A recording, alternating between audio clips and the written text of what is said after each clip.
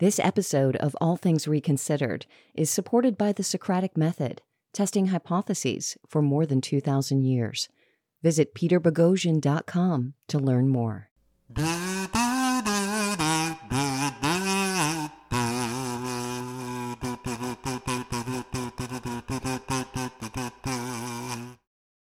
I'm Peter Boghossian. Welcome to the first episode of All Things Reconsidered, where we consider what in the world happened to NPR. We know we're not the only ones wondering. If you search NPR has in Google, the first result is NPR has changed. Next, NPR has gone downhill. Sixth on the list, can NPR be defunded? And that doesn't even have the word has in it. Intelligent people want to know, is there value in NPR journalism anymore? With All Things Reconsidered, we aim to answer that question. In today's episode, I sit down with my good friend Matt Thornton, fifth-degree black belt and Brazilian Jiu-Jitsu coach, owner of Straight Blast Gym, and author of The Gift of Violence. Matt and I reconsider two NPR stories. The first is an example of how NPR responded to the acquittal of Kyle Rittenhouse. The second is an interview NPR's Steve Inskeep conducted with Ibram X. Kendi, a frequent guest on NPR programs. We'll also hear insights from a former public media journalist on our segment called Morning Sedition. But first, we hear from former NPR listeners about why they stopped listening and supporting NPR.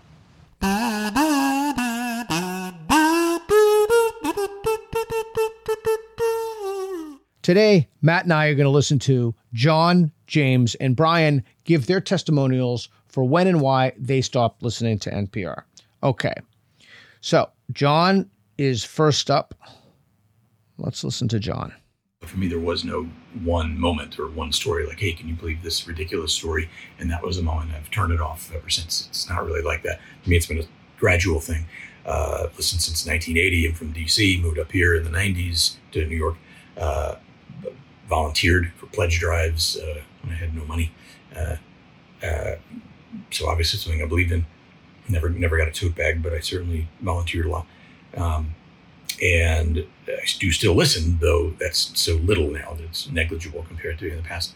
And NPR has long since been, none of this is really new. There were occasions in the past, laughably PC, something you could sort of needle, but it has changed. And that's why it's a good idea, your project. I could say, now it seems it's crossed over into, of course, now everything is about remediation of past wrongs. It's like the coverage has just become, predictable, dumber, insufferable, insipid, not engaging at all, and like being struck between the eyes with a ball-peen hammer. Anyway, in my case, I remember 18 years ago when Bob Edwards was pushed out. And at least in that many years, probably over 20 years, it's all their on-air talent has adopted what I've come to think of as the Ira Glass-inspired NPR concerned voice. One thing came to mind was a couple years ago, a story admonishing me to decolonize my bookshelf. So, out went Rudyard Kipling. You better believe it. There was a story a year ago about geocaching. And I thought, okay, that's interesting. I had a nephew who got into geocaching when he was a kid. I could send that along to him, but alas, the story was about geocaching while black. It's like, Jesus Christ. Recent story about it, a wave of layoffs at Netflix. And it said many of those laid off had been recently hired women of color. Jesus God. And so those are maybe funny examples. Shortwave science broadcast, a daily thing where they speak to you like they're nursing you and reading you Good Night Moon, to more insidious things, of course, about race. Anyway, there you have it. Okay. So I feel his pain. I feel his pain. I will say about this is atypical. So in all of we've listened to a lot of these, and I've spoken to an unbelievable number of people. Most people will not say that it was gradual. Most people, in my experience, in fact, I had this idea when I was talking to my childhood friend Tim about, I was basically complaining to NPR and said, I want to listen, I want to trust it. And he said, yeah, I stopped listening to NPR when I'm like, wow, Like almost everybody has a story. So I think that the idea that it's gradual, that's a rarity. Most people, in my experience, there was a moment. But here was a guy who was so into it that when he didn't have money, he volunteered for pledge drives. He was volunteer at a pledge drive. I mean, that's somebody who really believed in the mission. That's a commitment. And now he finds it insufferable and insipid. Like getting hit in the head with a ball peen hammer, which has exactly been my experience recently doing the show. Terrific. Sorry, it's the hardest thing I've ever asked anybody to listen to NPR, my team. Yeah, I mean, that pretty much says it all. I thought what he said about the coverage being dumb was important. Yeah. Because it is dumb. Yeah, it's dumb. It's just there's no data, there's no opposing viewpoint, there's nothing about it that's going to make you think. It's going to tell you already know what they're going to say. You either believe that narrative or you don't, and they're just going to feed you that narrative over and over again. And it's like why would dumb. you, with so many good podcasts, so many good audio, why would you want to listen to something that's dumb? Yeah, why it's would going you to want waste to your listen time, to misinformation? misinform you. Listen, even if you believe this stuff, even if you completely buy into critical social justice, wouldn't you want to listen to a thoughtful, smart, opposing view if for literally no other reason that you could formulate arguments against those positions? Yeah, there's a lot of people that would say you don't really understand your own position well unless you can articulate accurately your opponent's position. Yes. And I've always found that to be true. Anytime I've had a position that I held deeply, I've always wanted to know what the opposing points of view are, and I don't think I'm alone in that, but you're not going to get that from NPR. Again, it's dumb. Yeah, dumb. I like that word. It's dumb. All right, let's listen to James. Hey, Peter, this is James Rittenhouse from Glendale, and I wanted to tell you my NPR defection story. I was a longtime listener. I probably listened to NPR pretty regularly for about probably 20 years, since the mid 90s is when I started my professional life and working in an office. And we would listen to Morning Edition to basically just without any, it was just the routine. We used to call it the NPR murmur because we couldn't hear, it was just this murmur of someone's voice and you couldn't really tell the details. But anyways, then I think I became a pretty avid listener, especially through the Bush years. Probably like most people, I got really kind of wrapped up in a lot of the progressive politics at the time and fighting the good fight and giving money to NPR. I pledged pretty regularly. I think about 2014, 2015 is when it broke for me. I think the lead up to the Trump election, I can't name the specific issue, but there was just there was a change in tone, and I think it just goes for all media. I don't think it's just NPR, but I think they seem to get teen vogued is the term I used at the time and still to use. That was what I was the only thing I could call it before I could call it anything else, before woke or anything. I seemed to notice a very teen vogue kind of vibe pop in. And I had a friend who worked at All Things Considered for 10 years. And she admitted to me, she's like, yeah, we're getting the teen vogue generation in here, and it's changing everything. It's changing the language. So it's fascinating. It really is that time. I think Jonathan Haidt talks about it too. My listening kind of just stopped a little bit. And then I think when Trump got elected, I started fact checking some of the stories that they were talking about. And a lot of the stuff was just abjectly false. And I think from there, I thought I can't be a part of this anymore. So I haven't listened. I haven't listened in about 4 or 5 years. Because I would call it almost unbearable at this point to listen to that.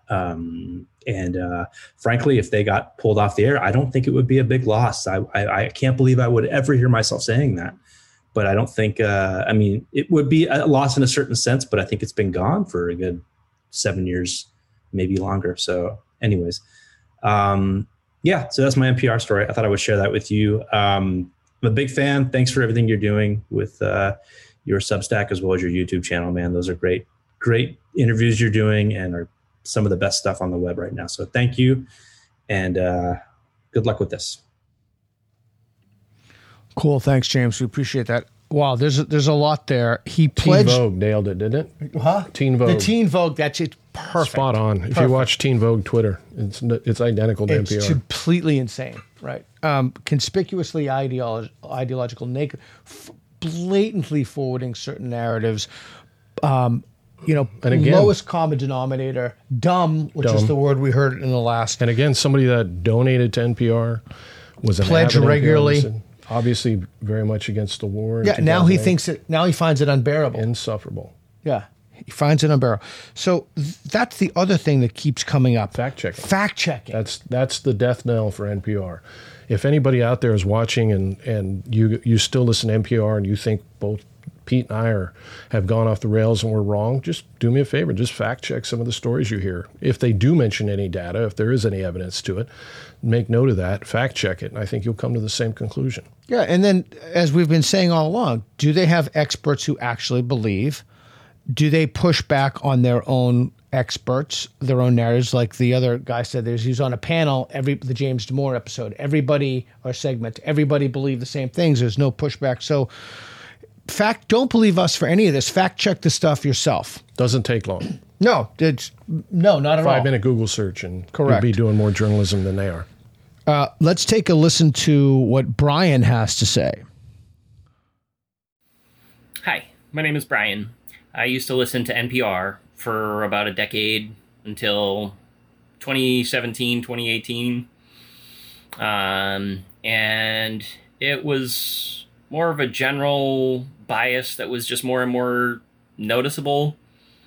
But the final straw was a gun control guest that they had on.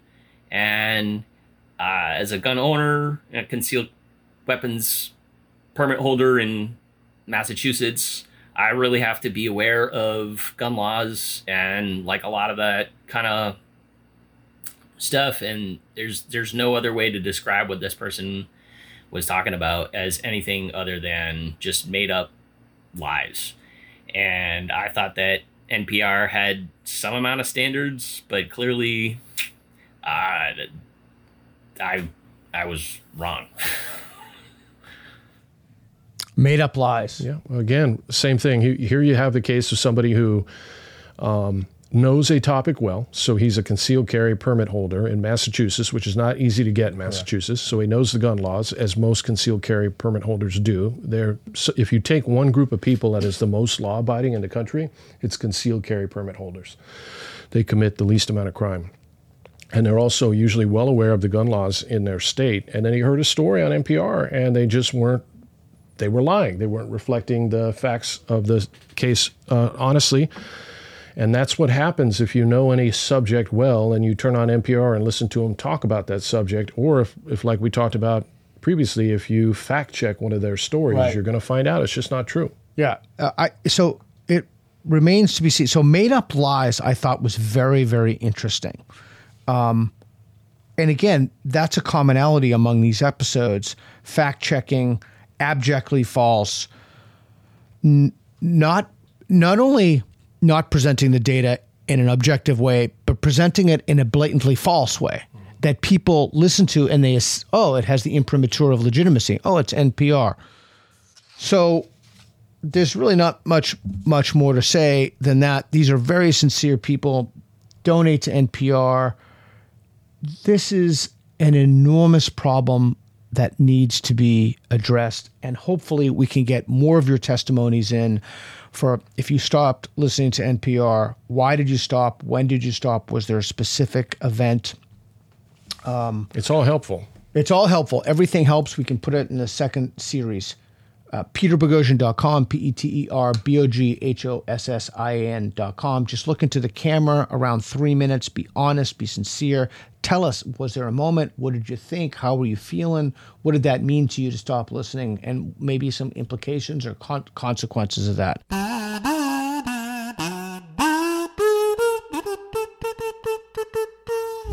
And now I'm delighted to introduce you to another person who's familiar with quitting NPR. My friend Gina Gamboni is an award-winning journalist, producer, and former host at NPR affiliate stations. Her segment is called Morning Sedition. I'm Gina Gamboni, and I used to work for public radio. Thanks for joining me for this segment of Morning Sedition. I've loved public radio as a listener since I was a child. I started donating to public radio as a college student, and I started working for public radio after being a teacher, a sound designer, and a content producer, and it seemed like the perfect fit. I still believe I was made for public radio, but I am astounded by what NPR has done to what public radio means. I've worked for 2 public radio stations, both NPR affiliates.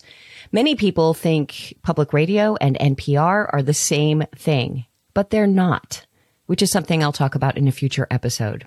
The main point is, I was a journalist, host, and producer for 2 public radio stations affiliated with NPR. I left the first small station because I got an exciting offer at a larger station. I left the larger station because of NPR. At the larger station, I was a journalist, the local host for Morning Edition, the senior producer of a podcast and broadcast program, and I became the senior producer of the station itself.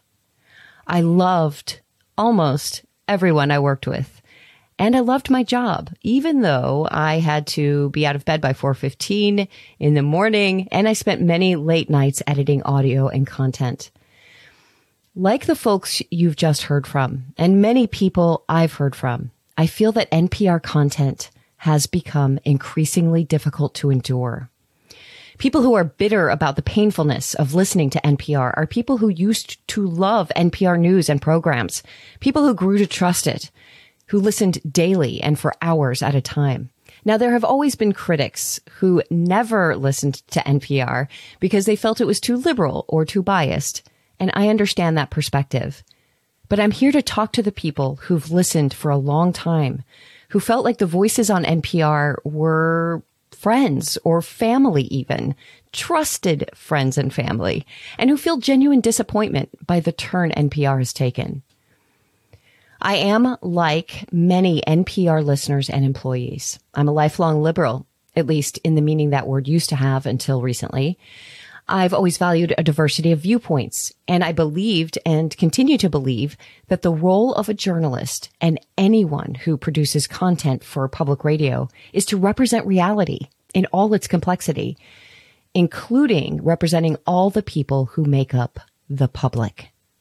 I'm not sure anymore if NPR programming ever really did that, but I thought it did. And now it's very clear to me that NPR does not represent reality and does not represent the public.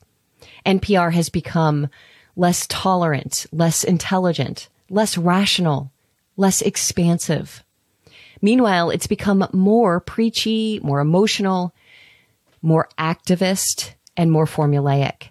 If you find yourself increasingly disappointed when you tune into your local public radio station that is filled to the brim with NPR programs, please understand, you are not alone. And it's not you. It's NPR and its outsized influence on your public radio station. Next episode, I'll talk about factors that have degraded the quality of NPR's news coverage and human interest stories. But for now, enjoy the show and please post comments, questions, or concerns you have. We read and consider all of your comments. See you next time for Morning Sedition.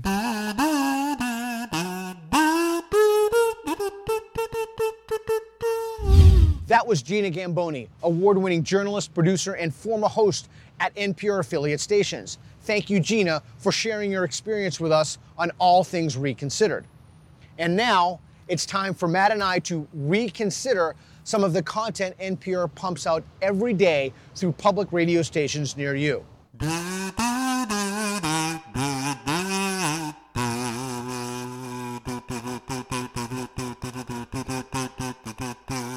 The coverage of Kyle Rittenhouse was a massive media failure. Rittenhouse was turned into a villain, particularly by outlets like NPR. The critique that followed is particularly harsh, so NPR did the thing it does best, twist the narrative. We're going to play a clip from NPR, and I want you to listen to it. Listen to the language that they use. This is the language used about a person who was just acquitted in a court of law. All right? Let's play it. A range of emotions rippled through this divided country since 18-year-old Kyle Rittenhouse was acquitted on Friday of all 5 charges he faced after he killed 2 men and injured a third during last summer's racial justice protests in Kenosha, Wisconsin. He was found not guilty of first-degree intentional homicide, first-degree reckless homicide, first-degree attempted intentional homicide, and 2 counts of first-degree reckless endangerment. The trial and Rittenhouse himself have become celebrity causes for the far right on a number of issues. Fox News. take a shot every time you hear the far right, Republicans, or extremists.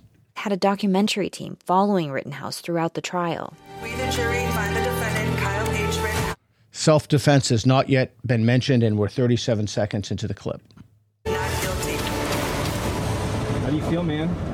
The jury reached the correct verdict. Self-defense is not illegal. And on his show Friday night, Fox News' Tucker Carlson showed a longer version of that clip before promoting an upcoming exclusive interview with Rittenhouse. You're reminded that maybe the one person in America who hasn't yet weighed in on the Kyle Rittenhouse trial is Kyle Rittenhouse himself. So for months, CNN and MSNBC and Kamala Harris have been allowed to define him. But that ends Monday. We're sitting down for a long interview with Kyle Rittenhouse. You can see it on this show Monday night. Okay, so what is going on here? You can see that the NPR reporter is not talking about the trial. She is talking about Republicans and Fox News. Notice the shift, notice the turn. Rittenhouse has been vigorously defended by some Republican lawmakers, and at least 2 Republican congressmen, including North Carolina's Madison Cawthorn and Florida's Matt Gaetz, have talked about giving Rittenhouse an internship. Gaetz expressed interest in the 18-year-old even before he was acquitted, as he did Wednesday on the right-wing media outlet Newsmax. He is not guilty. He deserves a not guilty verdict, and I sure hope he gets it, because you know what? Kyle Rittenhouse would probably make a pretty good congressional intern. We may reach out to him. So now what have they done? Now they're connecting him to Newsmax, and we believe the only people who saw Kyle Rittenhouse's actions in self-defense were far-right Republicans and extremists? Really? There's also been growing concerns that extremists on the right are using the Rittenhouse verdict as further justification to spread messages of violence. NPR's Odette Youssef covers domestic extremism and joins us now. Good morning, Odette.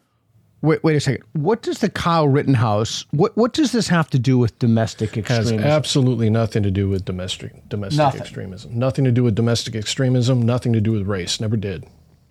Good morning, Layla. So we know that the day the verdict was read, many on the right, including the far right, were celebrating. How has their message evolved since then among those on the extreme right? Okay, I have to stop you there. So I, like a lot of people, followed the Rittenhouse case very closely. I think I probably watched every day of it. And my interest in the case was because the Rittenhouse case is very clearly a case of self-defense. That's what it's about. Okay, the Rittenhouse case is a story of 4 white guys involved in an altercation, one of them defending himself and using his right, his natural right, to defend himself. So when he was found not guilty, I was elated, as was just about everybody I knew, as was my wife, as was, I think, anybody that was actually paying attention to the trial and to the facts of the case. If the only thing you knew about the Kyle Rittenhouse case was things that you learned on NPR, MSNBC, or CNN, you might be upset by it, because the narrative between what the media was saying about the case and what was actually going on and the facts on the ground were 2 very, very different things. And that was apparent early on. It was apparent long before he was rightly found not guilty. We'll talk a little bit about that more as we go, but I just want to make that clear in the beginning. A good percentage, I would say, I don't have polling numbers, but probably half of the United States was happy when Kyle Rittenhouse was found not guilty. Right. And those people aren't far-right extremists, militia members, alt-right, right-wing terrorists. Those are everyday people like me and you, and people who think you have a right to defend yourself when people are coming to take your life. And of course, we're happy that he was exonerated. He was found not guilty by a jury of his peers. And he was clearly not guilty. This is one of those cases where everything was on video, thankfully. Yeah. Well, Layla, we're seeing a few themes emerge, some of which have been expected. For example, the valorization of Kyle Rittenhouse, which, honestly began almost immediately after he turned himself in last year. Mm-hmm. So she wants to talk about the valorization. How about we also talk about the demonization of Kyle Rittenhouse? Let me just go into this real quick. The media narrative on Kyle Rittenhouse that was pushed forward, especially by NPR, was very clear, right? There was a group of peaceful protesters in Kenosha, who were out there to fight for racial justice, and they were attacked and assaulted by a far-right white supremacist militia member who crossed state lines. He went across state lines. Cross state lines. Across state lines. He crossed state lines. His mama drove him across state lines. Across state lines. Came across state lines. Crossed state lines with an illegal firearm and then murdered 2 of them and shot another. That's the media narrative, okay? That's what was put forward. The reality is... what's the reality? The reality is Kenosha was anything but a mostly peaceful protest. There were blocks in that city that were burning to the ground, right, the previous night. This case never had anything to do with race. And NPR and MSNBC and a lot of the other media outlets judiciously worked really hard not to ever mention the race of the victim. They would mention Kyle Rittenhouse's race. He was white. But they would never mention the race of the people who were shot. They would just say BLM protesters. Right. So when polling was done after the trial, a lot of people thought that they were black. They thought the victims were black.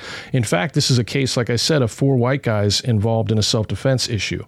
No, Kyle didn't fire the first round, or as Joe Scarborough said. Here we have a 17-year-old kid, underage, said he bought an AR-15 because he thought it was cool. He drove across state, had his mother drive him across state lines. He appointed himself a militia member. He goes around and he ends up unloading, 60 rounds, kills 2 people, wounds a 3rd person. No, he didn't cross state lines with an illegal weapon. No, the weapon he had wasn't illegal. He was allowed to carry it.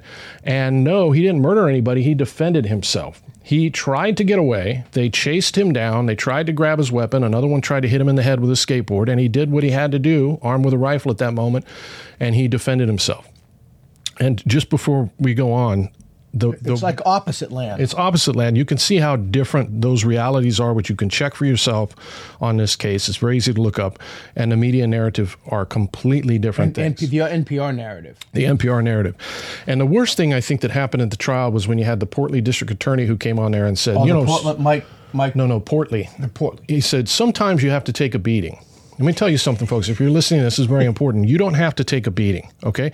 More people are killed in this country every single year with bare hands that are shot by all long rifles put together, including the ever deadly and mysterious assault rifles, right? More people die from being beaten to death, a lot of times after 1 or 2 punches. So no, you don't ever want to take a beating. You want to defend yourself. And regardless of what that unethical prosecutor tried to state, that's not the law. That's never been the law in the United States. You've always had a right to defend yourself. And that is why Kyle was found not guilty. And we'll talk about who he actually ended up having to defend himself against in a minute. But I just want to make that clear before we go on, because they're still pushing, even after he was found not guilty, they're still pushing the bullshit narrative. Right. But now we're also seeing elected officials are calling for it. So, for example, one Florida state representative calling for a federal holiday to be declared for November 19th and calling it Kyle Rittenhouse Day. Wow. And also calling for Rittenhouse to run for Congress. An Arizona state senator calling for Kyle Rittenhouse statues to be built. But there are some other themes that have been, perhaps more immediately disturbing to those that have been monitoring the far right. Namely, messaging around a belief. Monitoring the far right. Again, what does Kyle Rittenhouse have to do with the far right? If you watched his interviews, which he gave after he was found not guilty, he's not that political. I don't even think he's a conservative. Yeah. In fact, I think he said that he was an Obama supporter.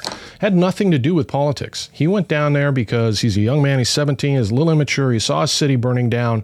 He had an opportunity to make some money trying to defend this business owner who had a car lot and didn't want his car lot to go down into ashes like the other one had in the peaceful protest, and wound up being assaulted and attacked by a group of violent criminal actors, all of which had long felony convictions. We should talk about that for a second. Well, let's talk about that. Let's talk about that. There were 3 people involved in this. Because if you don't talk about that, we know they're not going to hear it on NPR. Well, they're not going to hear it. And the other thing is she wants to characterize everybody that wanted to valorize Kyle Rittenhouse. What about the people that want to valorize Kyle's supposed victims, the people that he had to defend himself against? Let's talk about those heroes. Okay, let's talk about it. These Rosenbaum, he was charged with 11 counts of child molestation, 2 of which he was convicted of during a plea bargain. And just to be clear what that means he was raping 5 to 11-year-old boys. He was anally raping boys. That's who went after and tried to grab the gun of Kyle. And yes, if you're legally carrying a firearm in the street in the United States and somebody tries to grab your gun, you should shoot them. Okay. Second one, Huber, was a repeat offender of domestic abuse. One of the charges was choking and threatening to gut a younger boy. He was the one that tried to hit Kyle in the head with a skateboard, and everybody said, well, that doesn't warrant deadly force. Let me tell you something. Getting hit in the head with a skateboard does warrant deadly force. If you don't think so, let me hit you in the head with a skateboard. We'll find out. And the third one was Rosencrantz. He was the one who on the stand admitted that before he was shot, he pointed his pistol at Kyle's head. He said that during the trial. And yes, if somebody points a pistol at your head, that is, above all else, the time that you should pull the trigger if you also have a gun. And he was convicted previously of being intoxicated and carrying a firearm at the same time. And he was illegally carrying his pistol, unlike Kyle, who was legally carrying his rifle. And in that, just to be fair, I would mention Kyle's arrest record too, except he doesn't have one. But that's who they're valorizing. Keep that in mind when you see pictures of these guys put up like they're some heroes. These are men who rape young boys, and they weren't out there to protest social justice. They don't give a shit about social justice. In fact, one of them was using the N-word constantly, trying to antagonize some of the black protesters that were there. They were there to help burn down Kenosha. They wanted to enjoy the fun and burn and loot and riot. That's why they were there. That's who those people are. That's who NPR is defending. A belief in some extreme corners that vigilantism is, in fact, okay and perhaps even a duty. And we're also seeing a surge in anti-Semitic messaging. What does any of that have to do with anti-Semitic messaging? Where did that come from? The only thing they haven't actually mentioned yet is Nazis, but I'm sure they'll put one in here in a second. Can you get into that a bit more? I mean, why would this case and the verdict be giving rise to anti-Semitism? Yeah, it might seem surprising and a stretch, right? Yep. This wasn't really a case where religion was involved. Right. Interesting. Religion as anti-Semitic. Interesting. This really ties back to a grievance that many on the right have had around media coverage of Kyle Rittenhouse. Imagine that. Imagine having a grievance about media coverage when you can see the difference between the way NPR covered the story, peaceful protesters out for social justice who were probably black, shot by a white militia member far right who crossed the state lines with an illegal gun to hunt them down, compared to the actual reality of what happened. Violent criminals and child molesters who were out on the street trying to burn down a building who attacked a young man who was legally carrying his weapon and got shot and got what they deserved, to be honest with you, in that particular situation. So yeah, when you have such a massive discrepancy between the actual reality of the facts on the ground and what the media wants to present, because what they really wanted this to be about was race. Yeah, they would have loved it if those victims were black. They would have loved it. They would have ate it up. But because they weren't, they had to imply they were and lie about it the entire time. So yeah, a whole bunch of people, many of whom aren't conservative or on the right, but just would like to have honest media, have a bone to pick with the way our mainstream media covered this particular story. Absolutely. Right. He was demonized, mischaracterized, maligned in news coverage, in the lead up to and during the trial. Interesting. Really think about that for a second. Anybody who doesn't promote their narrative is far right. Absolutely. Yeah, you're a Nazi. Yeah. So if you don't basically... Or anti-Semitic. Or anti-Semitic. One and the same, as we know there's no anti-Semitism on the left. Right. Right.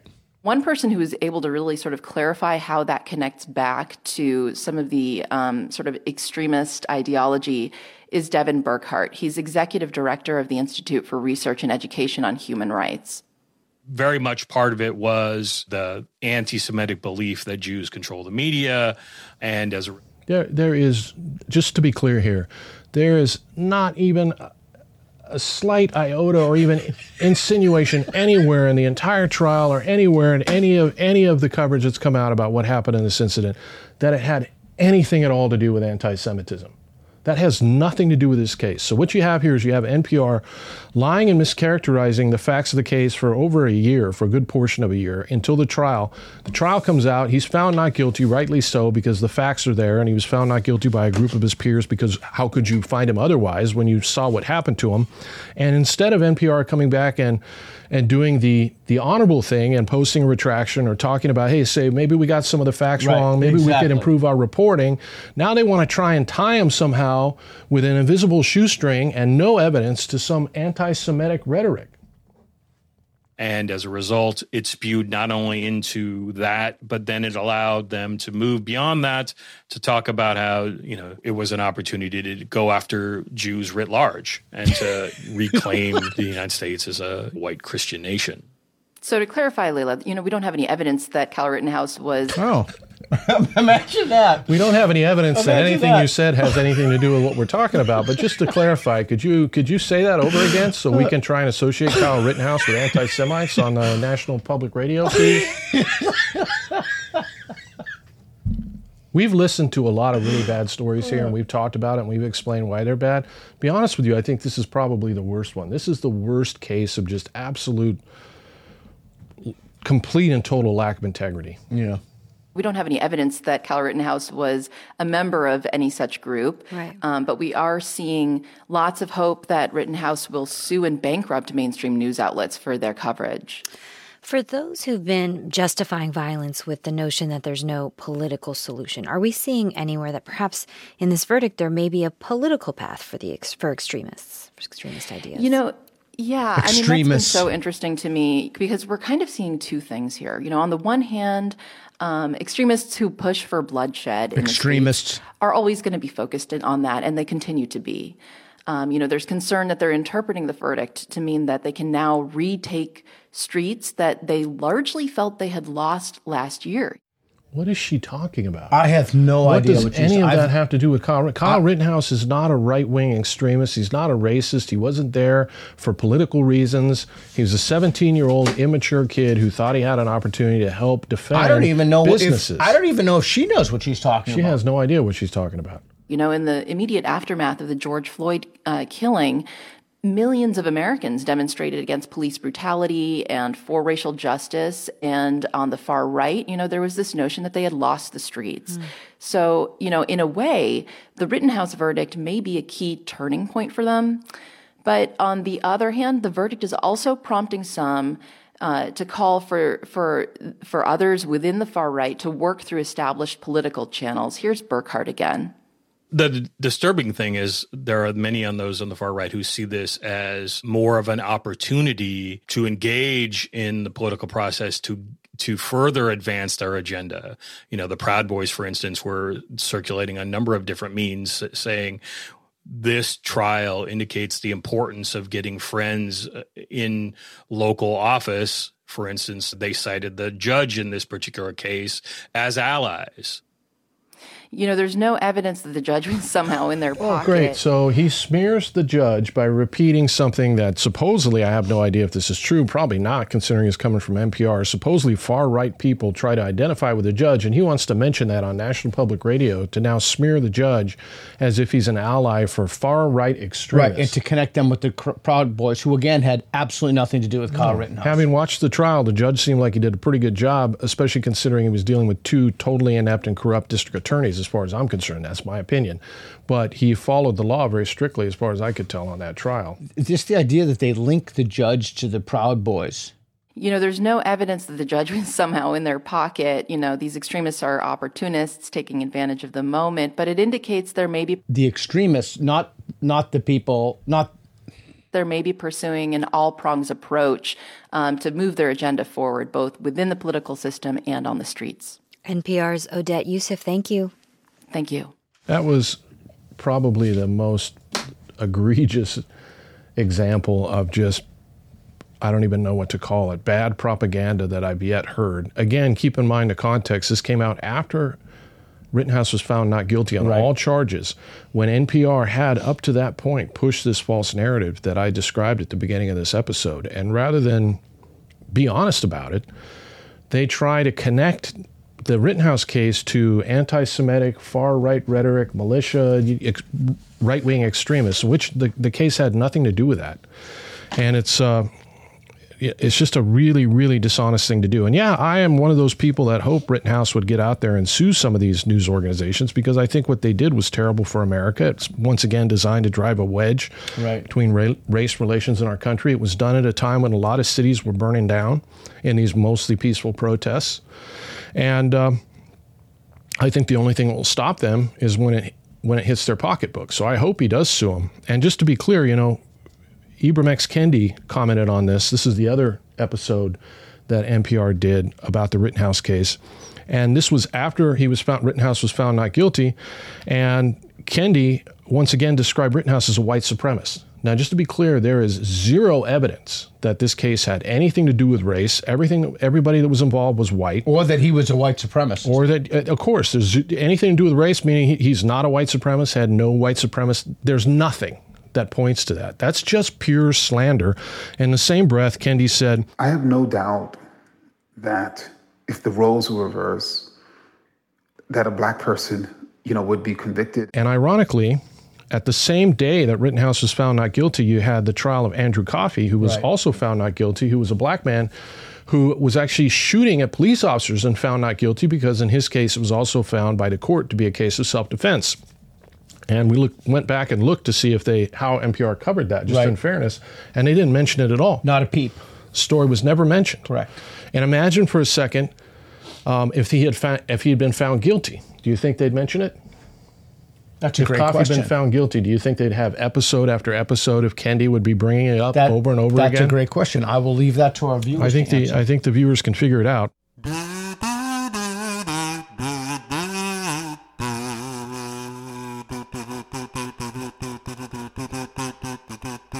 Ibram X. Kendi has practically had his own show on NPR. NPR has wholly adopted Kendi's ideology of anti-racism. You're either an anti-racist or you're a racist. Today, Matt and I are going to take a look at one of Kendi's clips. This is from June 13th, 2022, in an interview with Steve Inskeep.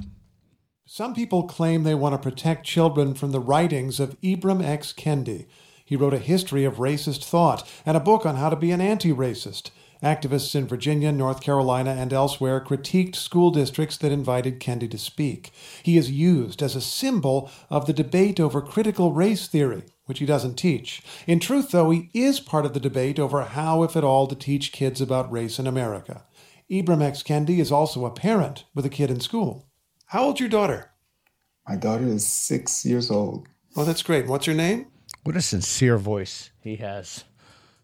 Her name is Imani. She's in kindergarten. Kendi has now written a book called How to Raise an Anti-Racist, part study, part memoir. He says his experience parenting has taught him the perils of the same subject he's studied for years. I think in many ways we're socialized as parents to fear talking to our kids about race and racism. It's a painful subject, whatever your race, but Kendi prefers to talk about it. My daughter recently asked, when she was watching a graduation ceremony for a medical school, she asked, where are all the brown people? And we as parents should not just dismiss that. We should explain why there are not more brown people graduating from medical school.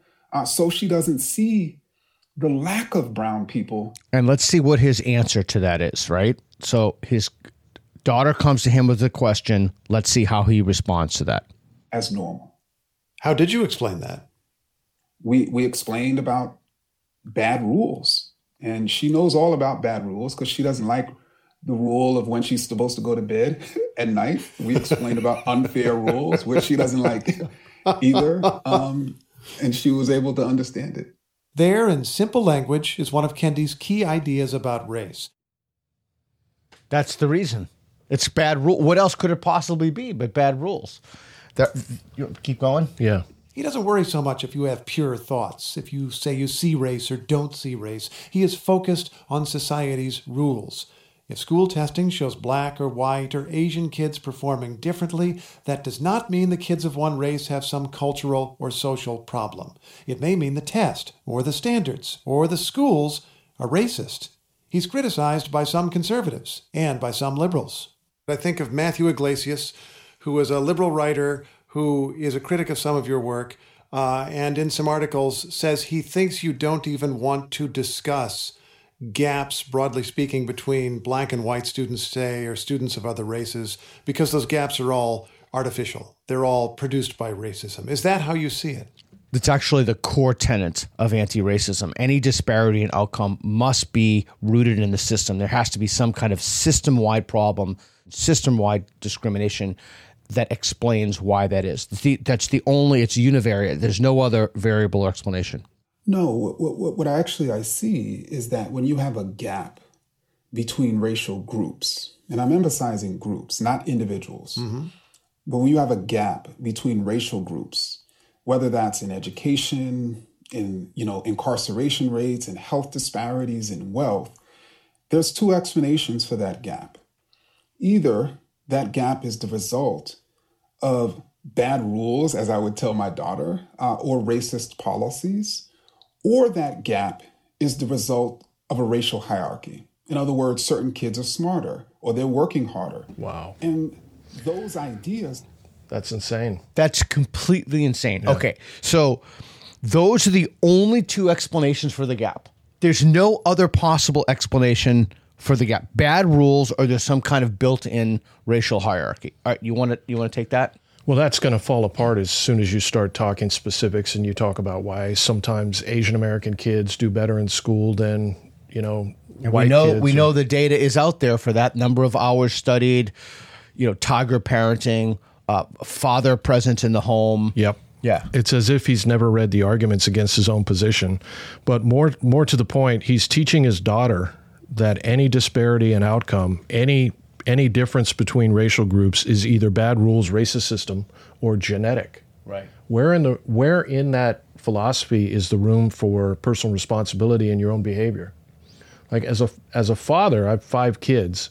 The number one thing I'm trying to get across to my kids, because I love my kids and I want them to be successful, is that personal responsibility is really important. And if you want something, you have to work hard for it. And if you work hard for it, you'll get it. Life's not always fair, but you've got to try as hard as you can. You're responsible for the outcome that you're going to see in your life. And what he's teaching his daughter is the exact opposite of that. If you don't get something, if you don't achieve something, it's because the system is racist, right, or some kind of genetic difference between the races.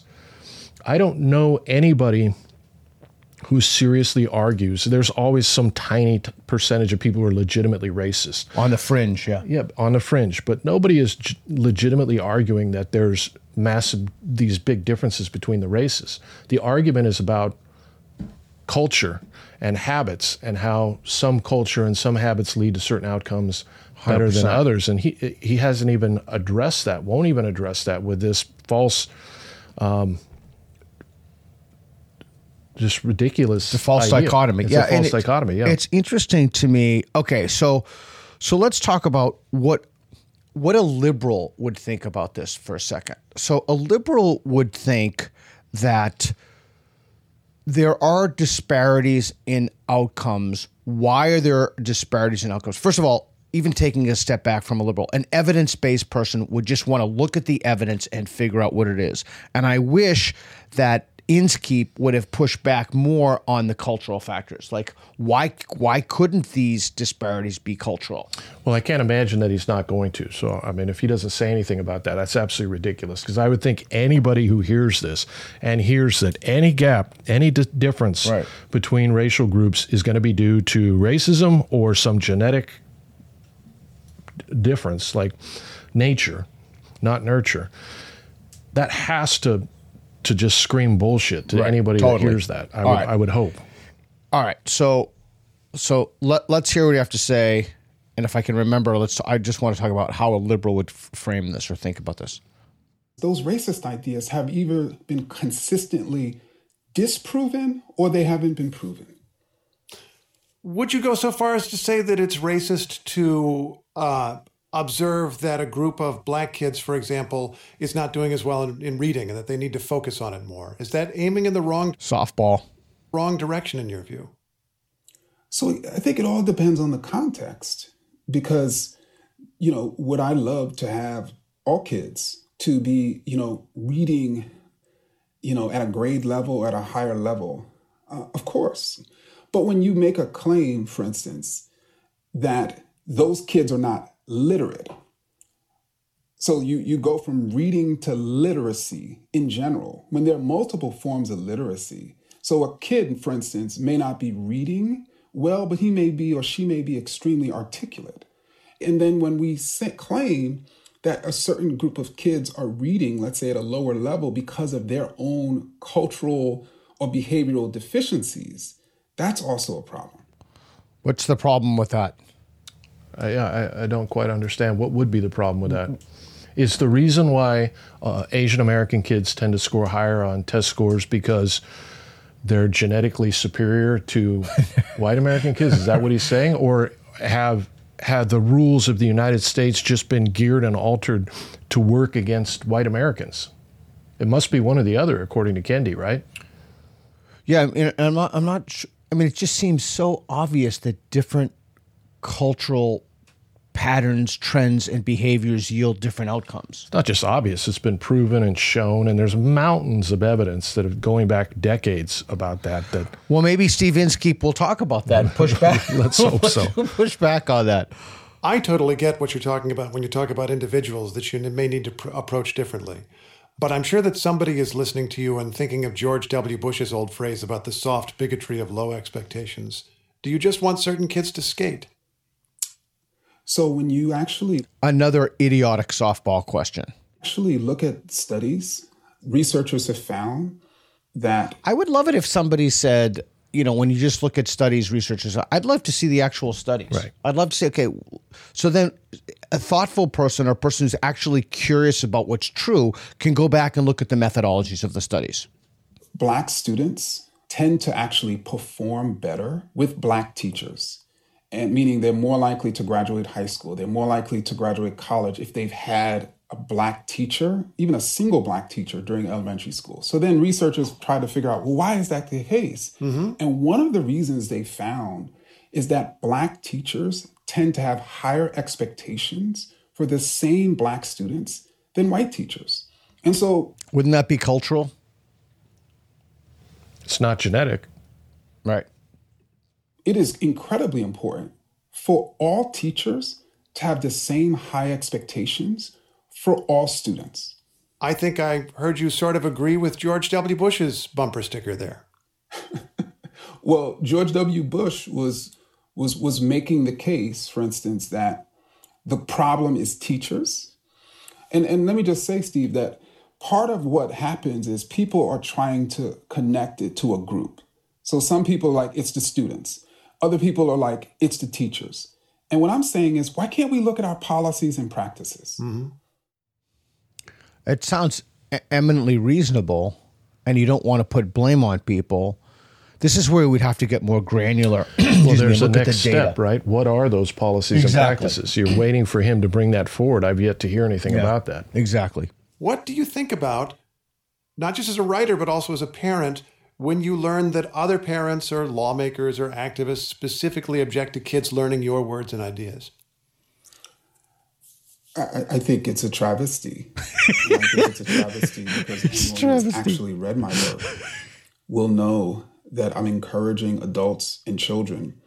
It's a travesty that this man people don't read this. It's a travesty that Steve Inskeep doesn't have someone who is a thoughtful, liberal-leaning person that doesn't give a sincere critique of what Kendi's positions are. That's the travesty in this. To see different racial groups as equals, to not see... Who doesn't think that? Some lunatic in the fringe in some place in the South, maybe. Yeah, it would be nice to hear the actual arguments against Kendi's position, which we're not hearing here. We're hearing straw man arguments that aren't anything I've ever read about against. And that is one of the things that consistently runs through all these clips. Right. They're criticizing positions that people simply do not hold. I can't get past the false dichotomy of I can't imagine a situation. It was difficult for me to imagine a situation where I come to my children and I explain to them that the difference between different groups, or perhaps in their case, the reason why they're not achieving something, is either genetic or the system is rigged against you. Unless the system is actually rigged against them, in which case, where is the system rigged against them? Because the first thing I'd want to do is find out where it is. So that's right. So Helen Pluckrose had a wonderful thing at a university in Portland, I will not mention the name of. They had some crazy, 500 faculty members work for some insane number of hours to overcome racism in the system. Anyway, but Helen Pluckrose, in a single tweet, she's the author of Cynical Theories, wrote, if indeed the system is racist, you need to do the following things. 1, identify where it is. Mm-hmm. 2, show how you're going to fix it. 3, fix it. 4, assess the outcomes. And with all these people at the universities that are getting paid $350,000 a year to figure that out in the diversity, equity, and inclusion Helen department. Pluckrose writes it in a single tweet, and hundreds of faculty members working hundreds of hours. You think they'd be on that now. So if the system is racist, you identify the point at which it's racist, and you show what you're going to do to fix it. This is not complicated. In fact, if you bring your car into the mechanic, where is the car broken? How are you going to fix it? Then you assess it. Does it work? In jiu-jitsu, the same thing, the same policy. As the problem is bad people, there's this perspective that we have a choice in the matter. When I say we, parents, teachers, caregivers have a choice in the matter as to whether we're going to say anything to our children about race. But we're saying things to our kids about race when they look at their books or they look in their curriculum, and almost everyone is white. We're saying who we value. Even though we don't say anything about the race of those authors, of those people, we're speaking to our kids about race, just as we're speaking to them about race when we diversify the books, when we diversify the offerings, when we explain to our children that the inequality that they see in our society is the result of bad rules and not bad people.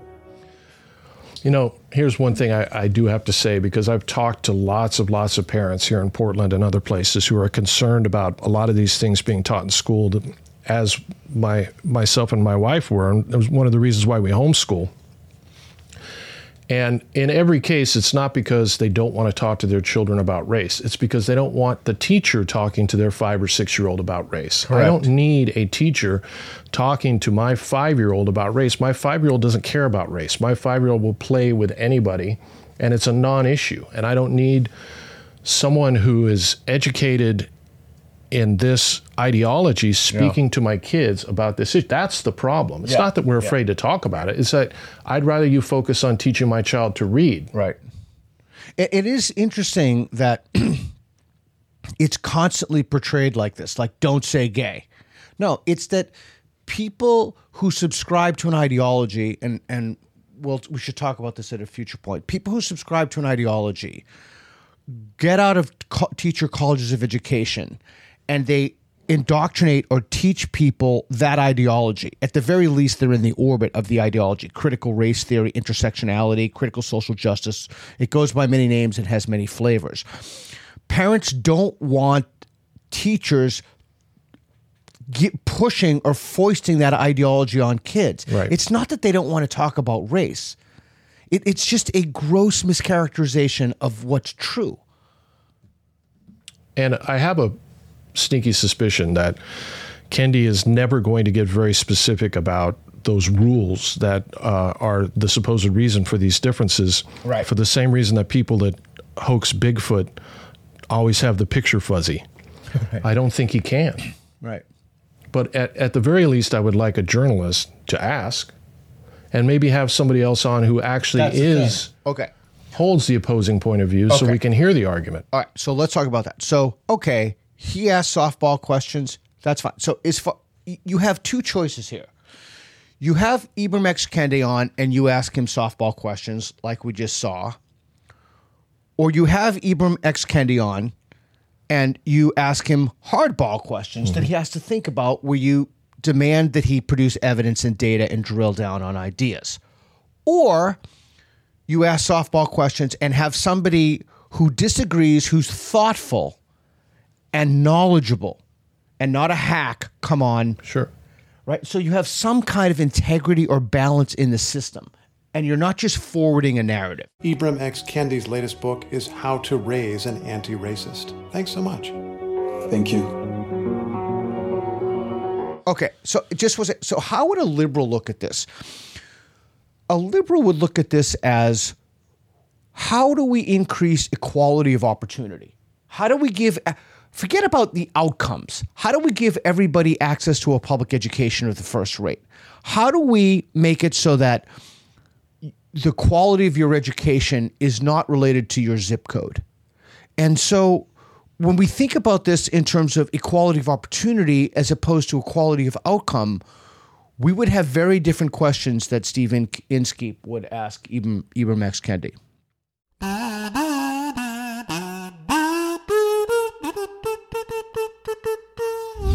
Thank you for joining us for today's episode of All Things Reconsidered. We'll reconsider more next time, so subscribe on YouTube and Substack. You can find links in the description and at peterboghossian.com. We'll see you next week. This episode of All Things Reconsidered is supported by the Socratic Method, testing hypotheses for more than 2,000 years. Visit peterboghossian.com to learn more.